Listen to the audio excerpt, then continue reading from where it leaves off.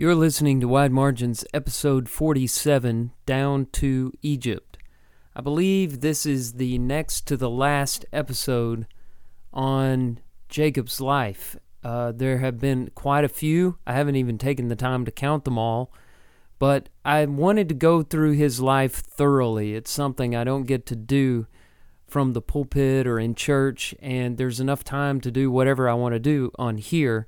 So I appreciate your patience. We've broken it up a little bit here and there, and I'm excited to get on to new things, but I've really enjoyed going through the life of Jacob. He has a lot of... There are a lot of ways when you look at his life to apply it to real, practical life today. Even though he lived in such a different time and under another covenant, and There are so many religious differences and cultural differences, but the human being comes across. And that's what's so interesting about Jacob and really all the biblical characters. I just think there are so many details about his life. The Bible seems to dwell on him a little bit more than your average Bible character. Now, this episode, as I said, is called Down to Egypt. We're going to continue the Joseph part of the story. And now we're going to find Jacob in old age. But in order to really get the point of this whole story, we need to go back to this promise that God made to Abraham, because really the whole Bible hinges on this one promise. The promise made to Abraham when he obeyed God's command to leave the land of his fathers for an unknown place full of strangers and uncertainty. The record of this promise reads this way in Genesis chapter 12. I will make of you a great nation, and I will bless you, and I will make your name great so that you will be a blessing. I will bless those who bless you, and him who dishonors you I will curse. And in you all the families of the earth shall be blessed. If you want to break that down, you can break the covenant with Abraham down into two parts. Number one, this childless man in his old age would have a son, and that son would eventually become a great nation. That's the first part. And the second part of it, which is absolutely essential, we leave it out a lot of times, but this is essential to the covenant. The second part of it is that in that nation that came from Abraham's descendants, all of the nations of the earth will be blessed. So those are the two parts of the covenant. Number one, great nation. Number two, that nation will bless all other nations. And of course, as Christians, we understand that would eventually become realized in Jesus Christ. So just as God promised, he gave Abraham a child, and that child had twins, and the youngest of these had 12 sons, and his name is, as you know, Jacob. And Jacob may have a lot of children and grandchildren, but things were far from the picture seen in the covenant with Abraham. And so at this point in the story, if you're keeping track with the covenant, you may be asking, was God going to keep his promise to Abraham? Jacob and his wives have made a number of parental blunders, which turned the family into a dysfunctional mess. Jacob favored his firstborn son with Rachel, this Joseph, and Joseph had these dreams of dominance over his parents and siblings, and his brothers hated him and sold him into slavery, and then they dipped his coat in goat's blood and showed it to their father, and he assumed that Joseph was dead. And so everything is really messed up at this point. And now Joseph has landed in Egypt. And he initially became successful serving in the house of an Egyptian captain named Potiphar. But Potiphar's wife made false accusations against Joseph, which resulted in his imprisonment. And then while he was in prison, the Lord blessed Joseph, just as he had blessed him in Potiphar's house. And Joseph was put in charge of all of the prisoners. And while there, he encountered two prisoners and correctly interpreted their dreams. One of them, a cupbearer to Pharaoh, promised to tell his master about Joseph when he was restored to his position, but he forgot, and Joseph spent 2 more years in confinement. And so again, you wonder, has God forgotten? Does God break his promises? Does God just rashly make promises to people? Is he manipulating Abraham's family? Does he really intend on doing anything with these people? And just when it appears that he had forgotten Abraham's family and the whole human race, a number of events occur to prove God's faithfulness. So the real theme of today's episode is the faithfulness of God. And there are three things that happen that prove beyond a shadow of a doubt that God had not forgotten his promise that he made to Abraham. Their three events are interlaced in such a way that it's difficult to divide them up. And so we're not going to discuss them separately, but I'll point them out here, and then we'll go through the story. And those three events are these. Number one, Joseph's deliverance. He will eventually get out of prison. Number two, Jacob's family's relief from famine. And then number three, the reunion of Jacob and his son Joseph. So those are the three. And like I said, they're so interlaced that I'm not going to go through them one by one. I'm just going to summarize the story. It's going to cover a lot of chapters at once. And if we were doing this podcast on Joseph, well, I'd slow down. But it's about Jacob, so I'm going to emphasize the points about Jacob's life and how they affect him as head of this family. So, as I said, Joseph is lingering in prison, and now 2 years have elapsed since the cupbearer had been restored to his position in the king's court. And Pharaoh, the king here, he has a dream. It's a weird dream. Here it is. Two whole years passed, and Genesis chapter 41 reads that behold, that Pharaoh dreamed that he was standing on the Nile. And behold, there came up out of the Nile 7 cows, attractive and plump, and they fed in the reed grass. And behold, 7 other cows, ugly and thin, came up out of the Nile after them, and stood by the other cows on the bank of the Nile. And the ugly, thin cows ate up the 7 attractive, plump cows, and Pharaoh awoke. And he fell asleep and dreamed a second time. And behold, 7 ears of corn, plump and good, were growing on one stalk. And behold, after them sprouted 7 ears, thin and blighted by the east wind. And the 7 ears swallowed up the 7 plump, full ears. And Pharaoh awoke, and behold, it was a dream. Rough night, right? Weird dreams. He has these 2 dreams, and he wants them interpreted. And finally, the cupbearer remembers Joseph, and Joseph comes and tells the king the dream meant 7 years of great plenty, followed by 7 years of severe famine. He makes a proposition that Pharaoh make preparations for the coming famine. And so continuing to read in chapter 41, here's verses 33 and following. Now therefore let Pharaoh select a discerning and wise man and set him over the land of Egypt. Let Pharaoh proceed to appoint overseers over the land and take 1/5 of the produce of the land of Egypt during the 7 plentiful years. And let them gather all the food of these good years that are coming and store up grain under the authority of Pharaoh for food in the cities, and let them keep it. That food shall be a reserve for the land against the 7 years of famine that are to occur in the land of Egypt, so that the land may not perish through the famine. So that's Joseph's proposition, and that pleased Pharaoh so much that he suggested that Pharaoh oversee I'm getting all my names mixed up, pardon me, that Joseph oversee the project, and Joseph suddenly finds himself moving from prison to second in the kingdom in 1 day. So 7 years of plenty go by, the famine comes just as Joseph said, and even Jacob's family in Beersheba suffers from the blight. So Jacob sends his sons to Egypt, where because of Joseph there were still storehouses full of grain. And he says, go down and buy grain for us there, that we may live and not die. So Joseph's 10 brothers go down, all of them except for Benjamin, and find themselves standing before their long-lost brother begging him for food. Now, Joseph recognized them, but they did not recognize him. I suppose he's aged quite a bit, and he probably is made up like an Egyptian who looked a lot different from Israelites, and so there were a lot of reasons why they should not have been able to recognize him.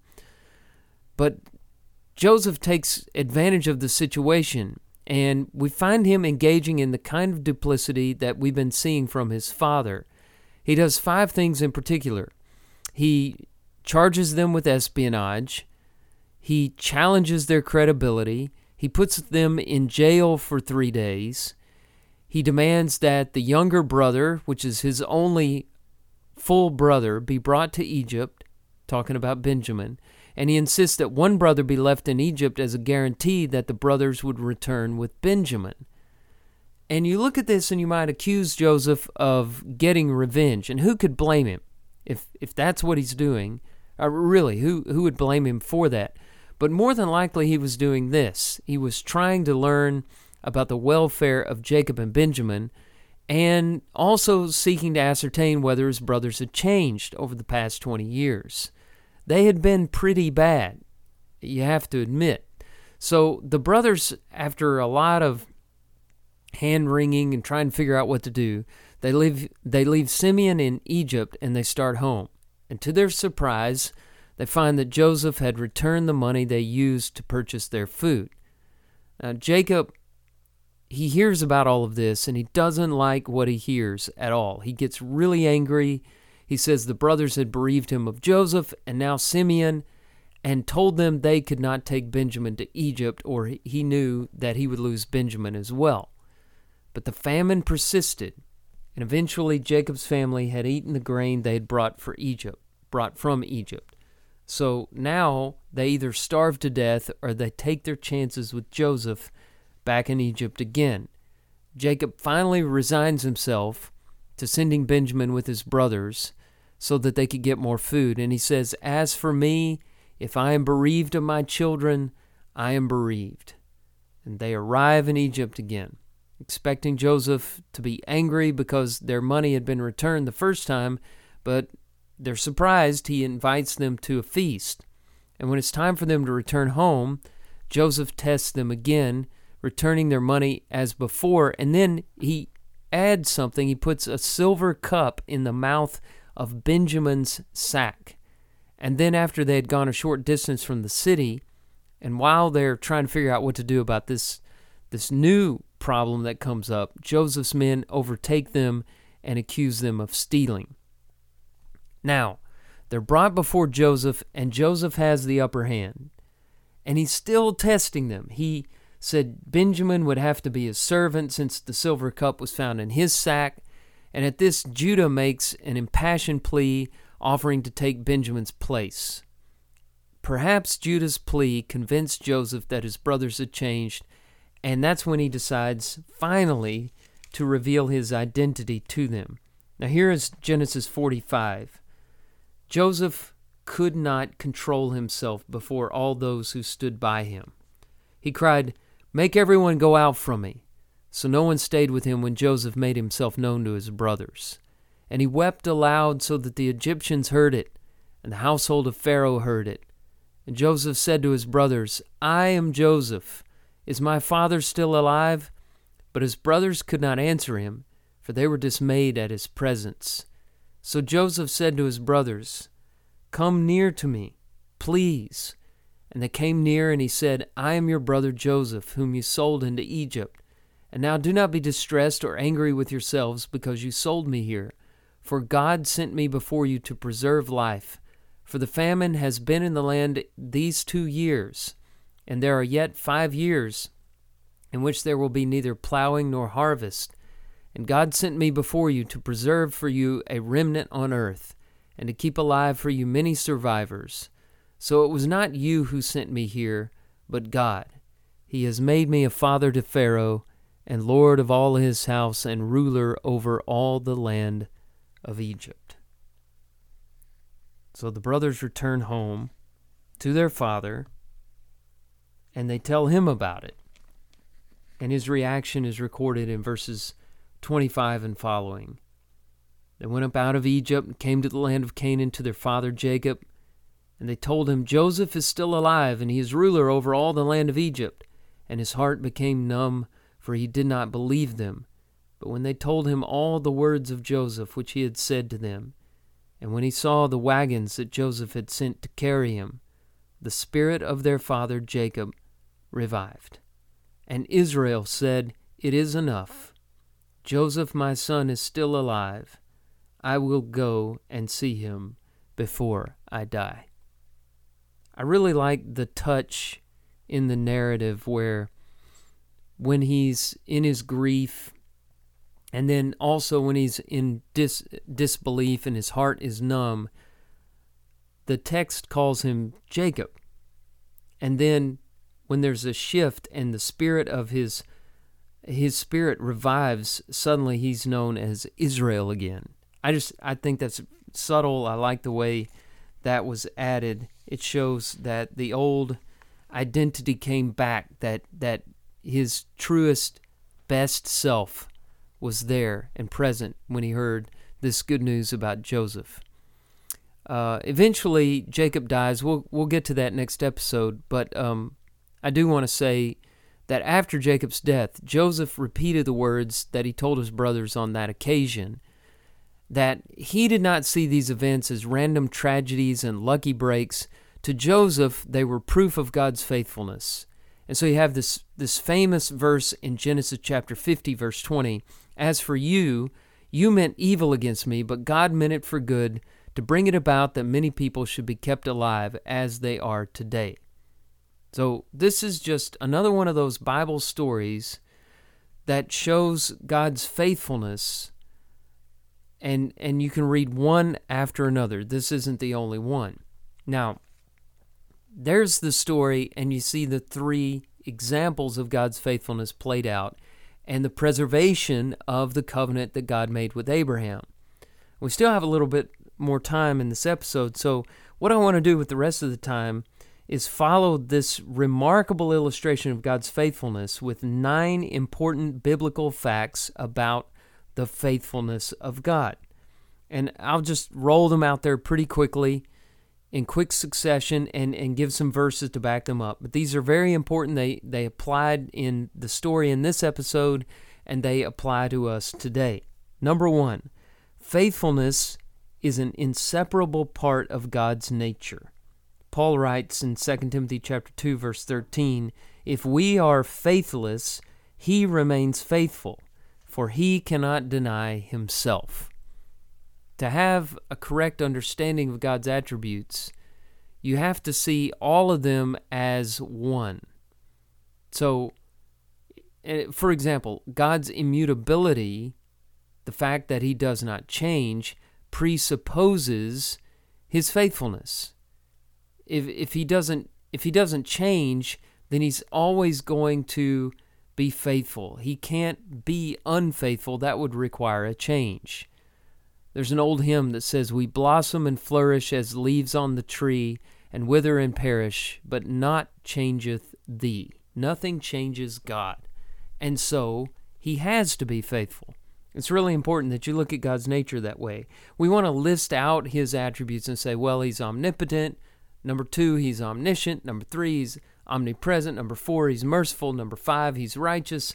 Number 6, he's immutable. Number 7, he's faithful, and act like he works on those individually, but they're all a part of the whole, which is God.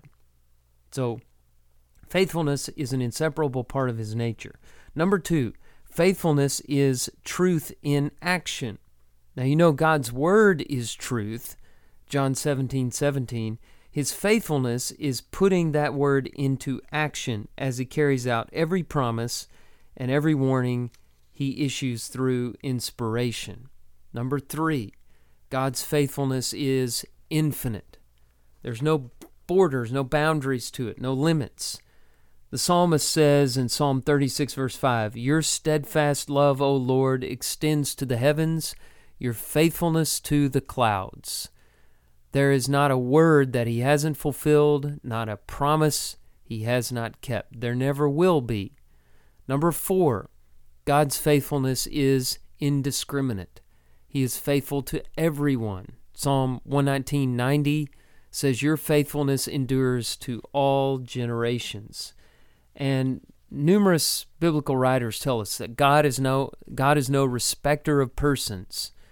He is indiscriminate in the way that he is faithful. You don't have to worry about where you come from, or if you have a lot of money, or what your nationality or background is, or if you live in a particularly well evangelized area, or if you're on the mission field. It doesn't matter.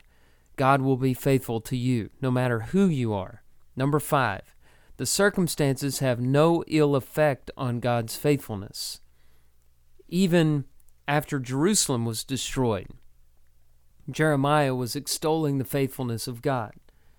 The steadfast love of the Lord never ceases. His mercies never come to an end. They are new every morning. Great is thy faithfulness. The Lord is my portion, says my soul. Therefore I will hope in him. Joseph evidently understood this. No matter how bad things got, no matter how unfairly he was treated, he never quit believing in the faithfulness of God. Number 6, God's faithfulness makes his promises irrevocable. Whatever you read in his word, those promises are going to come true because God is faithful. Hebrews 10:23 says, "He who promised is faithful."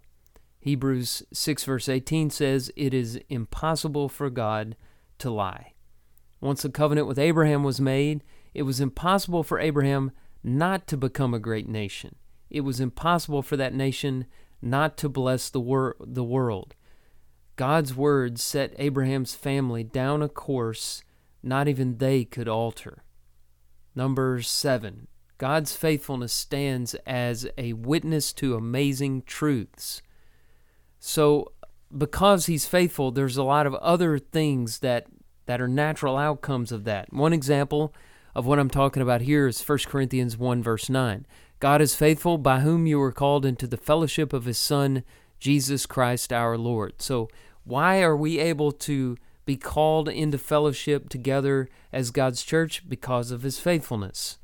Another great one is 1 Corinthians chapter 10 verse 13, which says, "No temptation is overtaken you, but such as is common to man.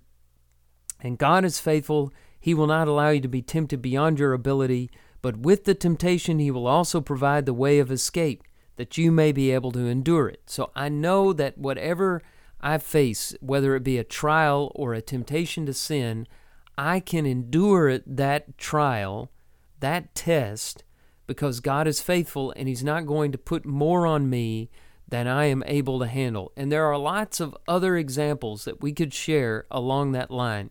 Think about it. Maybe, after this or through the week, be thinking about God's faithfulness. And a good exercise is to go in your mind through some passages of Scripture, just some examples, and think, since God is faithful, what else has to be true? What do I know will come to pass because God is indeed faithful? Okay, here's the next one. Number 8, I think. God's faithfulness is the basis for a life of faith. I mean, can you put your faith in someone who is disloyal and false and lies all the time? You can't. So in order for us to be faithful, God has to be faithful. The Christian life only makes sense that way.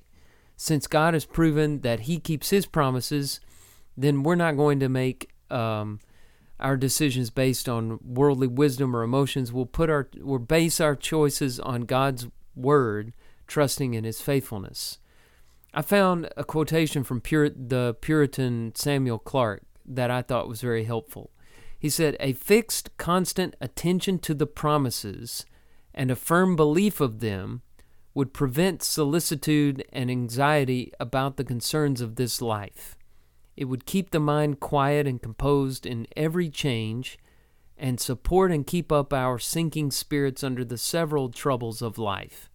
Christians deprive themselves of their most solid comforts by their unbelief and forgetfulness of God's promises. For there is no extremity so great, but there are promises suitable to it, and abundantly sufficient for our relief in it. A thorough acquaintance with the promises would be of the greatest advantage in prayer. With what comfort may the Christian address himself to God in Christ when he considers the repeated assurances that his prayers shall be heard. So the Christian, he can be faithful because God is faithful. That's the bottom line. And then the final point about God's faithfulness: our whole hope of future blessedness rests upon the faithfulness of God. The promises of life beyond this life, along with the resurrection, the new body, a heavenly home, all of those things are attractive, but they're just words if it's not for the faithfulness of God. God's faithfulness gives those words power, and it's because of his faithfulness that we can face anything, even death. The whole Bible hinges on the covenant that was made with Abraham. This isn't just the only story where it seems that covenant may be in trouble. You have other examples in the lives of Moses. Esther is a good one. Hezekiah is another good one. Jeremiah, and in the life of Jesus Christ. And as we look at those, we might be tempted to look at them as close calls. But there was never any question about the outcome. We may have our doubts about things, but God remains faithful. He will never let us down. And with that in mind, we'll pause until the next time when we are able to finish this series on the life of Jacob. Stay with us till then.